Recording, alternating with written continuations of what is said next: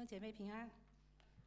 今天的经文是历代志下16章1到14节。亚萨36年，以色列王巴沙上来攻击犹大，修筑拉玛，不许人从犹大王亚萨那里出入。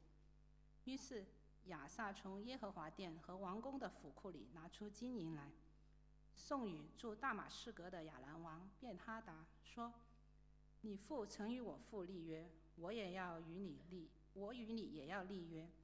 现在我将金银送给你，求你废掉你与以色列王巴沙所立的约，使他离开我。便哈达听从亚萨王的话，派军长去攻击以色列的城邑，他们就攻破以云、但、亚伯玛因和拿弗他利一切的积货城。巴沙听见就停工，不修筑拉玛了。于是亚萨王率领犹大众人，将巴沙修筑拉玛所用的石头、木头都运去，用以修筑加巴和米斯巴。那时先见哈拿尼来见犹大王亚萨，对他说：因你仰赖亚兰王，没有仰赖耶和华你的神，所以亚兰王的军兵脱离了你的手。50人路比人的军队不是甚大吗？战车马兵不是极多吗？只因你仰赖耶和华，他便将他们交在你手里。耶和华的眼目遍察全地，要显大能，帮助向他心存诚实的人。你这事行得愚昧，此后你必有征战的事。亚萨因此恼恨先见，将他囚在监里。那时亚萨也虐待一些人民。亚萨所行的事，自始至终都写在犹大和以色列诸王记上。亚萨作王39年，他脚上有病，而且甚重。病的时候没有求耶和华，只求医生。他作王41年而死，与他列祖同岁，葬在大卫城自己所凿的坟墓里，放在床上。其床堆满各种馨香的香料，就是按做香的做法调和的香料，又为他烧了许多的物件。感谢主。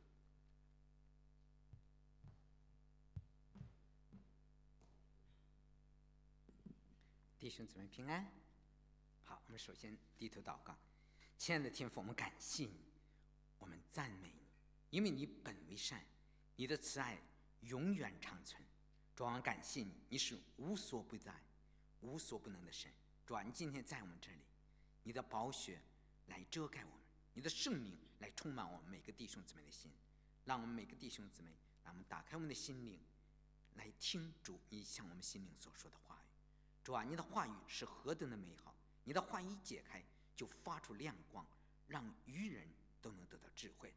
主啊，我们把感谢赞美都归给你，听你的道，听我们的祷告，奉主耶稣的名求，阿们，阿们。今天呢，我们看一个题目就是亚萨的试炼亚萨的试炼。上一场呢，我们讲了亚萨的成就，亚萨的成就因为亚萨呢，他是一位好王，列王记下的14、15、16，这就记载了这个王，你知道，在他的一生呢，可以说分为三个阶段在他做王的头10年是他的第一个阶段那时候亚撒他行耶和华眼中看为正的事，他除掉偶像，除掉丘坛，打碎柱像，来吩咐所有的犹大人来寻求耶和华他们列祖的神。当他寻求神的时候怎么样？神就赐给他四境平安。然后呢，亚撒呢也趁着国泰民安来着手的来建造这些坚固城，然后国家也强盛了，军队呢也强大起来了。这是他头10年。然后呢，第二个10年呢，是他做王呢，从他11年到第35年的时候在这个时候呢，他遇到了一个很大的考验，就是这个古实王带领着100万的大军来攻取犹大，来攻击犹大。结果按照他实力呢，他完全的没办法抵挡这个古实。但是他怎么样？他依靠神，呼求神，结果神呢使他大获全胜。所以在他打败了古实以后，所以他的信心怎么样？对神的信就更上一层楼了。他这时候就更可以说大胆的在犹大这个犹大国来进行改革然后宣誓呢，让所有的犹大人怎么样来给神立约，来效忠神为了表示他对神的决心，他甚至大义灭亲，他贬了他祖母太后的位。然后呢，接着因为他对神的忠心和顺服呢，神又赐给他25年的平安，故作王已经35年，你知道吧？你会再次看到这个平安，国家的和平不是靠着人的能力，而是靠着谁呀？靠着神的祝福和恩赐。当一个国家的领袖他敬畏神，他行神的道，国家就会有真正的平安。中国也有一句话叫什么呀？顺天者昌，是吧？逆天者亡。一个人如果他一开始他的属灵路走得很好，能不能保证他最后结束的也好能不能这次呢，我们看看亚撒作王的最后一个阶段，就是最后这6年。我们看看亚撒跟很多的神的仆人一样，或者神的仆人很多跟亚撒一样，等到晚年呢，他没有保持着完结。他前很多年他一直在寻求神，可是到后来呢，他甚至是离弃了神。这对我们每个人来说都是一个很深刻的教训。我们首先看看说亚撒36年，以色列王巴沙来攻击犹大，修筑拉玛，不许人从犹大王亚撒那里出入。于是亚撒从耶和华殿和王宫的府库里拿出金银来，送与驻大马士革的亚兰王便哈达，说：你父曾与我父立约，我与你也要立约。现在我将金银送给你，求你废掉你与以色列王巴沙所立的约，使他离开我。便哈达便听从亚撒王的话，派军长去攻击以色列的城邑，他们就攻破以云、但、亚伯马因和拿弗他利的一切集火城。巴沙听见就停工，不修筑拉玛了。于是亚撒王率领犹大众人，将巴沙修筑拉玛所用的石头、木头都运去，用以修筑加巴和米斯巴。你知道吧？亚撒因为他的属灵的成就结果呢，造成了犹大国日益强大，所以很多北方的以色列人呢也来归降亚撒。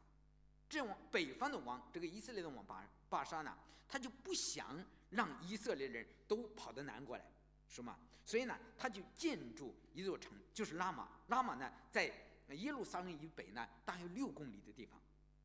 它是这个由北国的犹太人、北国的以色列人到南国犹大的必经之路。如果他在这里建筑城，然后他封锁这个犹大的北面，他就拦阻以色列人到犹大来。这次呢，亚撒如果要面对这时候，你说亚撒该怎么办呢？亚撒作为王，他应当求谁的帮助呢？他应当求神的帮助。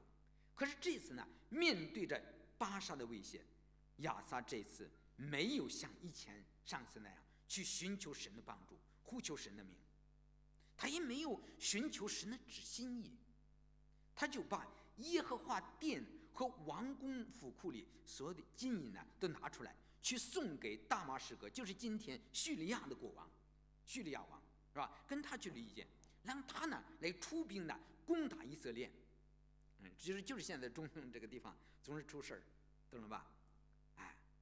你知道在这件事呢，好像亚撒呢，他不仅是没有依靠神，他把神怎么样完全抛在一边了，你懂了吧？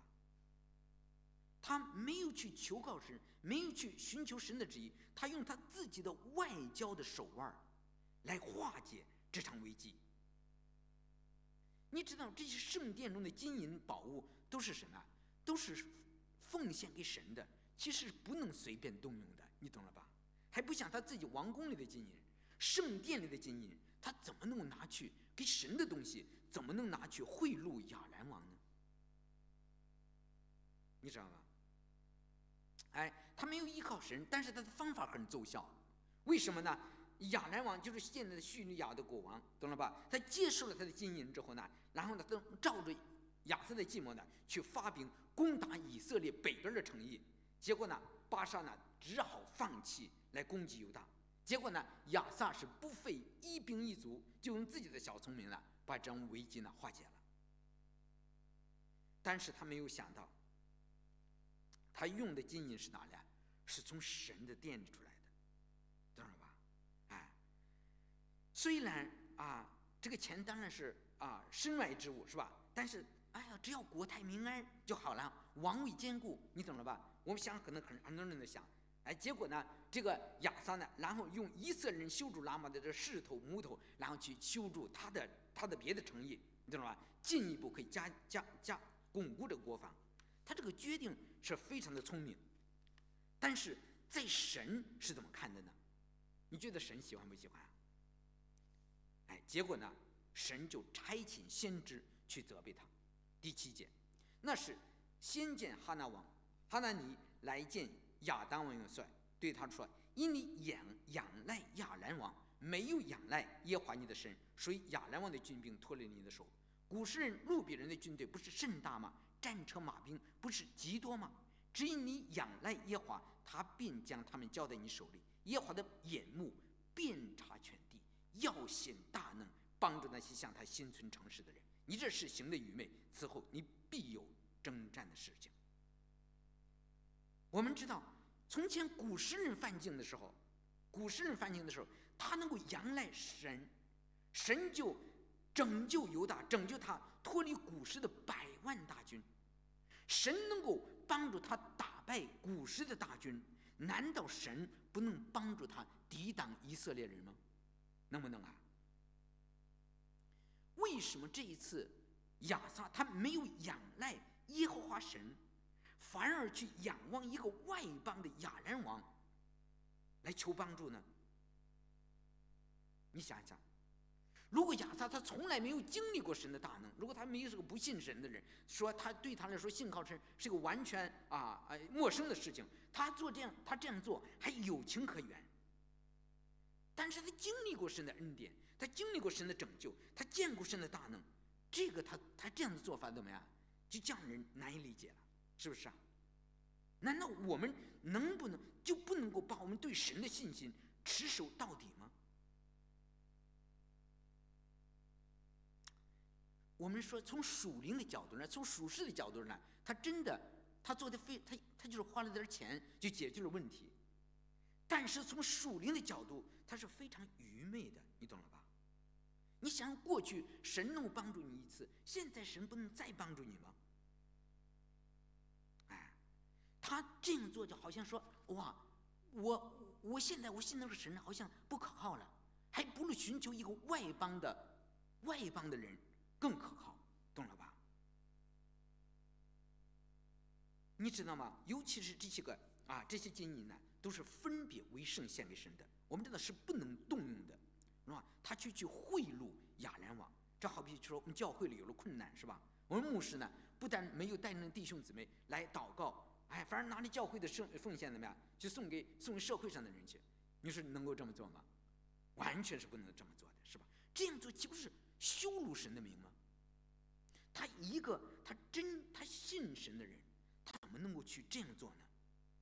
好像说那个亚兰王比他所信的真神怎么样还有能力，好像神不能帮助我们，但是亚兰王能帮助我们。但是你知道，亚兰王其实是犹大和以色列共同的敌人，你考虑了吗？就是叙利亚是以色列共同的敌人，你知道吧？他把这个圣殿里的钱送给亚兰王，买通了他，结果借着叙利亚的这个势力呢，来攻打这个以色列。你知道以色列是他的什么呀？是他的弟兄啊。你知道吗？他其实是运用神殿的神家里的财富去掠夺自己的同胞，你知道吧？他在寻求神子民敌人的帮助，所以亚撒这样的决定会让亚兰国把叙利亚国变得强壮起来，然后呢去削弱神子民的什么呀？神子民的力量，知道吧？虽然犹大和以色列从这个国家分裂出来了，但是他们毕竟还是弟兄啊，是不是犹大他不仅没有照着神的心意来善待自己的弟兄，反而呢找外邦人来攻打他。你说这能让神喜悦吗？所以神他是有恩典有慈爱的神，他就差遣先知哈拿尼呢去宣告，向亚撒去宣告神的审判。哈拿尼的意思呢，就是神是有恩典的，神是有恩典的，不是说北国以色列他背叛了神，你就借着外邦人来攻打他。哈拿尼就对他说了，说因为你仰，他说因你仰赖亚兰王，没有仰赖耶和华你的神，是不是啊？他说古时人路比人以前那个军队不是很多吗？是吧？战车马兵不是极多吗？只因你仰赖神，神就将他们交在你的手中，是吧？这一次你为什么反而去仰赖外邦人的帮助呢？因为你这样做，是吧？你跟外邦结合来共同的对付以色列，其实是助长了他的敌人，削弱了以色列和犹大的势力。你知道早晚以色列和犹大会将来他这么做的结果会导致叙利亚国怎么样来危及犹大，将来会导致犹大的也会战争不断。你想中国有一句话叫齿亡什么唇亡齿寒，对，唇亡齿寒，所以你知道今天亚撒王的决定是非常愚昧的，就是近视啊。他只考虑到解决现在的问题，没有考虑到这样的决定会带来多么深远的影响。就好像教会如果弟兄姊妹彼此相争的话，削弱了教会的力量，却助长了魔鬼的威风，知道吗？其实是一样的。所以神就开始说，耶和华的眼目遍察全地，要显大能，帮助那些向他心存诚实的人。这句话你要看英语的翻译，他翻译的非常生动。他说神的眼目就从这个天的这边一直扫来扫去，从这边扫那边，神的眼目就从这边一直的扫过全地，要找一个人，找什么样的人？就是向着神的心完全的人，向着神完全的，英语就是完全，这是心存诚实。你要看英语的每一个翻译都不一样，每个就是如果对神专一的人，对神的信靠是完全的人，如果神要找到一个这样的人，神就会彰显他的能力来帮助他。你知道这样的人多不多呀？不多，真的是不多。你只要看看英语的话，哇，神就要找一个这样的人，神就扫来扫去，从这边扫到那边，从那边再扫到这边，很少真正的找到一个人，他的心向着神是完全的，向着神的忠心是单一的。如果神真的找到这样一个人，神就会把他的大能彰显出来，来帮助他。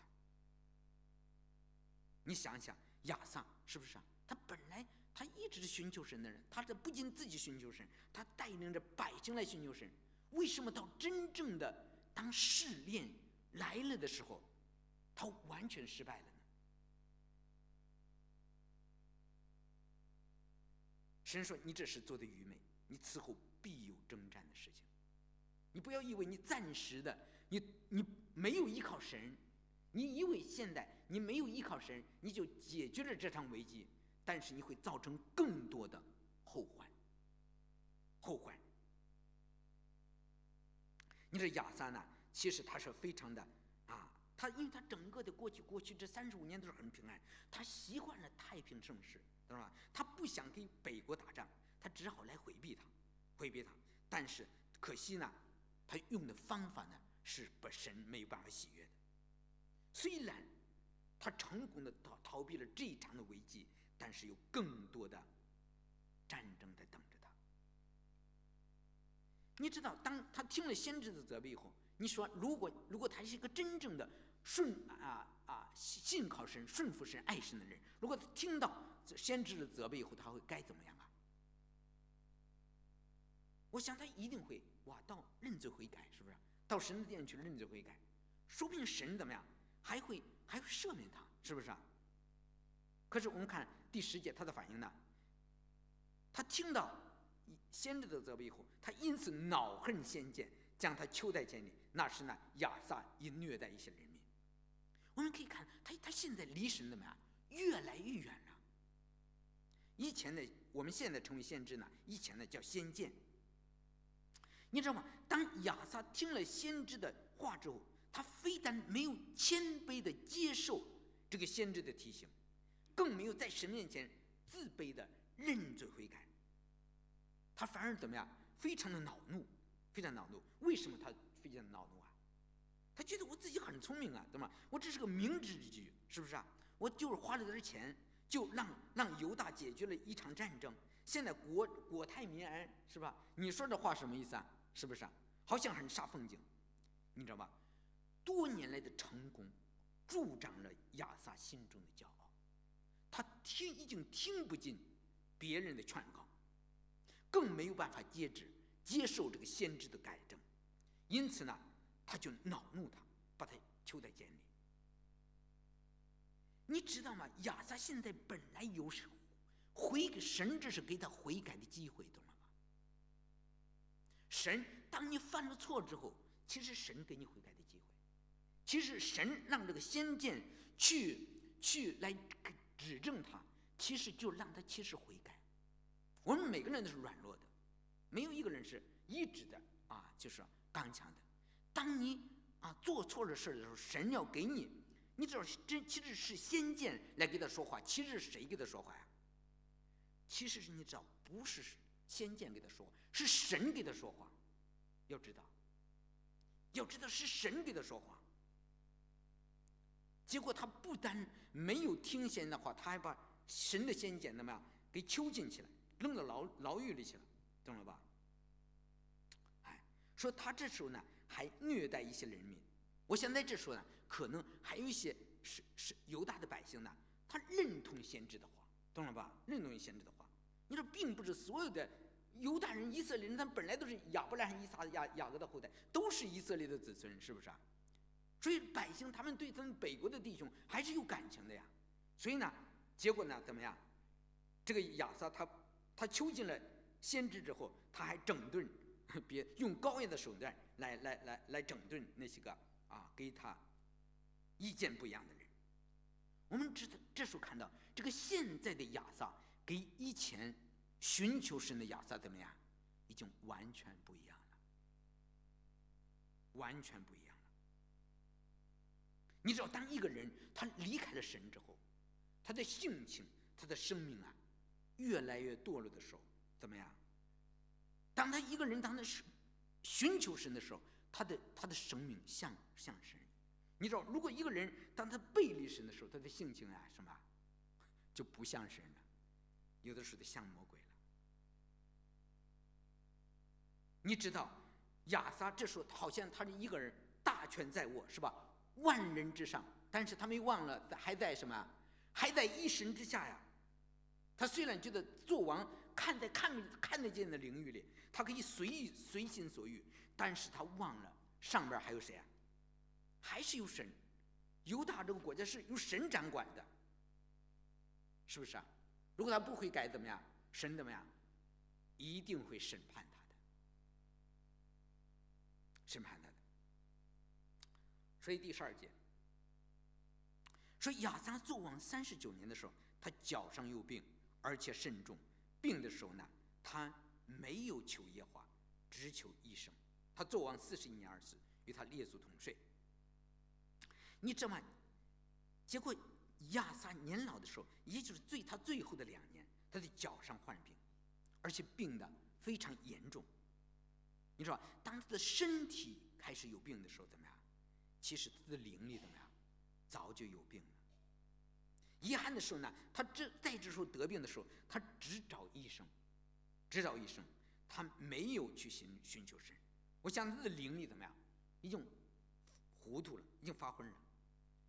他没有了解到，说其实神借着这场病，其实是神的管教，其实是促使他悔改，促使他悔改。但是呢，我们也可以看到，当他有病的时候，他没有求耶和华，他没有到神的面前来。我们可以看到，自从发生了巴沙那个事件以后，自从他做完35年之后，一直到现在，他跟神的关系改善了没改善啊？没有改善。如果这个时候他再悔，神其实又给他一次机会，在他年老的时候，你给他这次机会，如果他还再悔改的话，神怎么样？还会赦免他，神还会饶恕他。可惜怎么样？他离神离得太远了，他继续的走他的路，继续的走他自己的路，就不能走神的路了。结果后来他再也走不下去了，为什么？他的脚坏了。如果他求神的话，其实神会医治他的，因为当年在所罗门献殿的时候，所罗门就祷告说，以色列人无论遭遇什么灾祸疾病，自觉灾祸甚苦，向圣天祈求，无论祈求什么，祷告什么，求你从天上你的举所垂听，赦免他们的罪，医治他们。你知道最后呢，亚撒不能正常的走路，只能躺在床上。结果过2年怎么样，他就去世了。其实他这话正应验了上一章我们讲的俄德的儿子鼓励他的话，说你们若顺从耶和华，耶和华就必与你们同在；你们若寻求他，怎么样，就必寻见；你们要离弃他呢，他必永远离弃你们。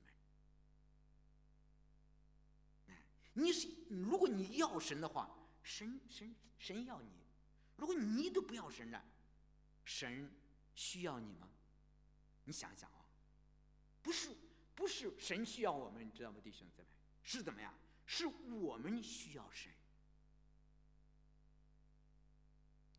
我们走神的路，不是为了神的好处，走神的道路最终是什么呀？是为了我们的益处。所以一个人他真正的不仅是年轻的时候来寻求神，他是需要一生一世走神的路的。亚撒年轻的时候，他行耶和华眼中看为善看为正的事，可是到他年老的时候，竟然落到这样可怜的光景。你觉得是不是可惜啊？觉得可惜。说我们看他死的时候，他做完40年而死，与他列王同睡，葬在大卫城自己所造的坟墓里，放在床上，其床堆满了各样的馨香的香料，就是按做香的香法调和的香料，又为他烧了许多物件。最后记载他的葬礼。因为好多的时候，这个王就说做多少年而死，死了就算了，葬了。但是呢，他这里呢却记录他的葬礼。为什么记录他葬礼呢？因为他躺在的床上呢，他躺在床，可能到最后的2年，他都没法走路，只能每天躺在床上，是吧？躺在床上呢，结果等他死的时候呢，在他的床旁边堆各种新鲜的香料。就是按做香的做法调和的香料。你说这个是指的什么呀？指的在神殿里做香的那个香，他烧了他自己来闻。你知道吗？你明白吗？你知道在出埃及30章的时候，神在西南山对摩西有明确的规定，做香料什么呀？这个香是神圣的，是专一的属乎神的，谁也不能按照这个调香的做法来做香。如果一个人他自己私底下，因为他可以，因为配法都已经在圣经了，他如果这么自己配，然后烧香为了闻那个香味儿，这个人怎么样？一定要把他治死，从民中剪除的。在律法中这是非常严厉的规定。现在呢，亚撒死的时候呢，他却做了很多这样的香。他公然的违背神的律法，他私制这个圣香，为要在他的葬礼上的时候来烧这些香，来怎么样？来闻这个味儿啊！他其实是窃取神的荣耀，你懂了吧？按着神的、按着圣经、按着神的规定，他应该被剪除的。我们从中我们可以看到亚撒他到了老年，他是多么的狂妄、傲慢，已经眼里怎么样？已经不把神放在眼里了，就任意妄为。你看到了吧？一个人到了老年的时候，他的光景让人觉得非常可惜。其实你知道吗？虽然这个亚瑟在晚年的时候，他的灵性倒退了，不再依靠神了，是吧？但是他年轻的时候推行的宗教改革，其实还是蒙神学的。因为虽然犹大20位的君王，但是像亚撒这样寻求神的君王还是少。你知道吗？真的，一个人真正的寻求神的人很少。所以圣经中总体来说给他的评价还是积极的，是正面的。我们可以看到亚撒他的一生分为我们可以说三个阶段。青年的时候，是吧？他在青年的时候他3个阶段，每一个阶段呢都有一个考验，是吧？他登基后，他马上就面临着考验，他是自己要走自己的道路，还是走神的道路？结果呢，他年轻的时候很好，他做了非常明智的选择，他行神眼中看为善的事，他来砸碎偶像。结果呢，神就祝福他，所以在他前10年里，神让他十分的平安，平安之后怎么样？神就开始怎么样？开始来试验他了。神就借着古时王的大军来考验他的信心。我们每个人弟兄姊妹，你知道，我们每个人的信心都是要经过考验的。你的属灵的生命在一段一段走，在每走过一段的时候，你都要经过一个考验。你经过这个考验之后，你的灵命才上到另一个台阶，知道吗？每一个人都这样。神呢，结果呢，这10年之后呢，那个战争呢，结果呢，亚撒他就依靠神，呼求神，求神帮助，神就帮助犹大人。结果他通过了这场考验，结果呢，神就又赐他20年国泰平安，25年。但是你知道吧？神知道我们每个人，我们里面都是有渣子、有污秽的，每个人都这样。所以呢，到年老的时候，神还继续的来考验亚撒。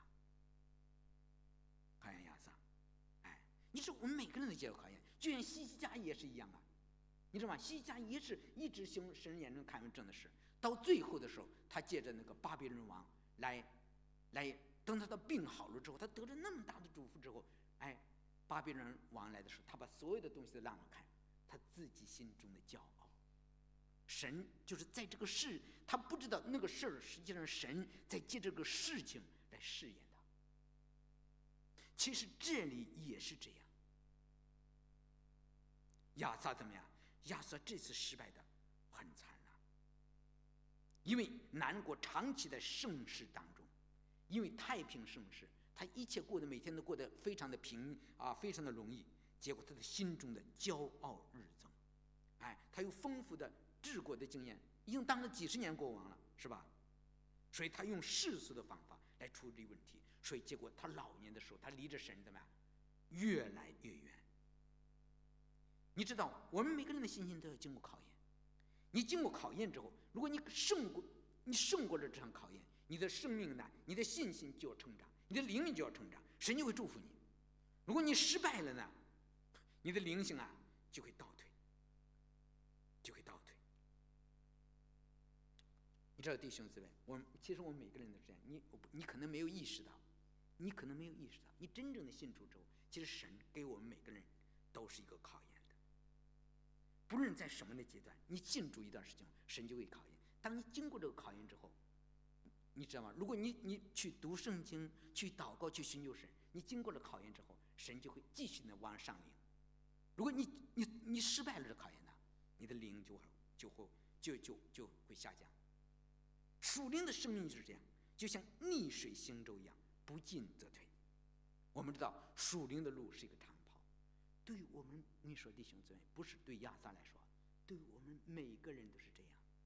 如果你真正的你的灵里敏感的话，你知道神在你的身上做什么工作的话，你都知道。你知道，在一开始跑得快的人，不一定能够跑到终点。起跑跑得好的人，在一开始领先的人，不一定到最后怎么样还是领先，甚至他跑不到尽头，跑不到尽头。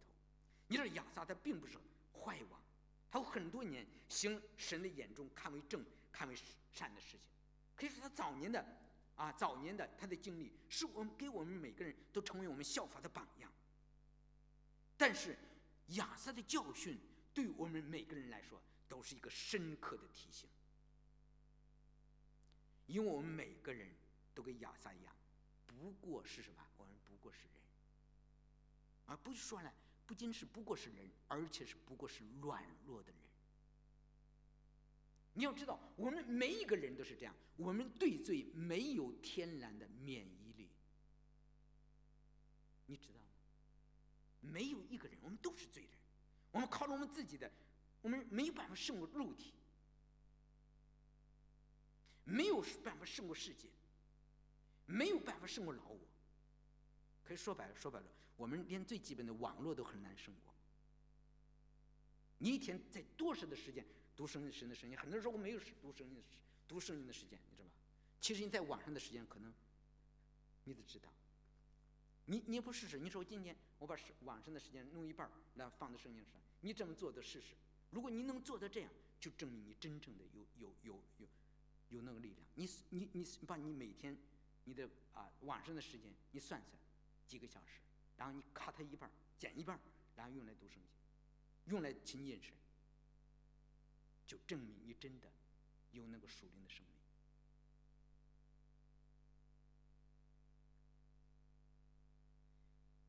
你知道吗？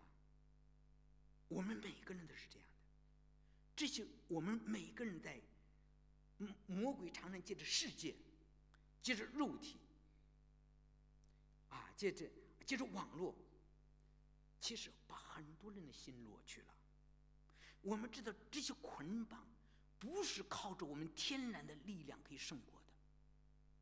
如果你不寻求神，你绝对胜不过去。你不用励志，不用励志。如果你的生命中没有神的话语，你绝对胜不过网络，连基本的最简单的网络你没办法胜过的。魔鬼就是这样，魔鬼知道我们每个人都是一个软弱的人，他就是借着这东西把我们的心裸去，使我们失去那像基督所存纯一清洁的心。其实我们每个弟兄姊妹都面临着跟亚撒同样的危险，没有一个人例外。所以你要想真正成为一个神所喜悦的人，你必须一生每天都是来寻求神，来依靠神。如果你要是不警醒自己，对吗？你会给他犯同样的错误。你知道，在这个末后的时代，是一个越来越艰难的时代，弟兄姊妹。刚过去的 COVID 其实神在这个末世只是最初的一个考验，将来末后将来的事情面临的考验的嘛，越来越多。你只有跟耶稣有一个真正的关系，你才能胜过，将来你才能够得胜的回到神的面前。所以我们真正的必须每天带着自己的本相来到神面前。神说：“神啊，求你鉴察我，知道我的心思，试炼我，知道我的意念，看在我里面有什么恶行没有，引导我走永生的道路。”你知道亚撒寻求神，他得到了神的祝福，他国富民强，政治稳定，四境平安。当他得到这些祝福的时候，怎么样？他就离开了那个赐恩典给他的神，赐祝福给他的神。所以当我们寻求神的时候，我们必须把我们寻求神跟寻求神的祝福怎么样分开来。你到底是寻求神呢，还是寻求神给你的祝福和恩典呢？你是要的是神的手呢，还是寻求的神的面？这个对我们来说都是真正的考验。祝福，神的祝福，神的恩典，并不代表着神自己。你知道吗？如果你要想真正的得到神的话，你必须到神的话给在祷告，在圣灵里面来寻求。其实你知道吧，神给以色列王在申命记的跟人说，你做了王之后，你就把圣经把律法书抄一本，每平生你都在前面阅读。你想想亚撒做到这一点了吗？他没有，绝对没有。所罗门做到了吗？所罗门一生娶1000个太太，他能够做到这样吗？他每天忙着做家务，忙着做政务，每天忙着孩子，每天忙忙碌碌，他哪里有时间读神的话呀？你知道亚撒对别人要求的非常严格，让所有的犹大人都来寻求神，凡是不寻求神的，怎么样，把他删除。但是他自己呢，却没有真正的做到这样。所以说，我们弟兄姊妹需要真正的寻求神读神的话，祷告，我们求神怜悯我们。如果你一生一世把你起初对神的信心，那个确实的信心坚持到底，你才能够在基督里有份。我希望我们今天所讲的，我们弟兄姊妹回去开始怎么样来寻求神，不要像亚撒一样，一辈子前35年都是好的，结果到最后神查出他来，原来并不是像他想象的那样。好，我们低头祷告。亲爱的天父，我们感谢你，我们赞美你。我们知道从前所写的圣经其实都是为了教训我们而写的。亚撒的教训对于我们每个弟兄姊妹都是一种警告。我们不是从批评论断的角度来衡量亚撒，而是用神的话来衡量我们自己。弟兄姊妹，主啊，我们都是有罪的，我们今天只有坦诚的来到你的面前，敞开我们自己，承认我们软弱的本相，求你赐给我们一颗渴慕的心，给我们一颗爱神的心，让我们单单的来寻求神，不只是寻求神的好处。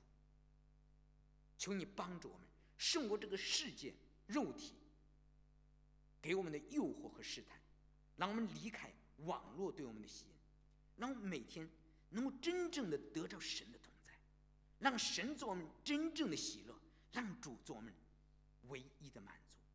听我们的祷告，奉主耶稣的名求。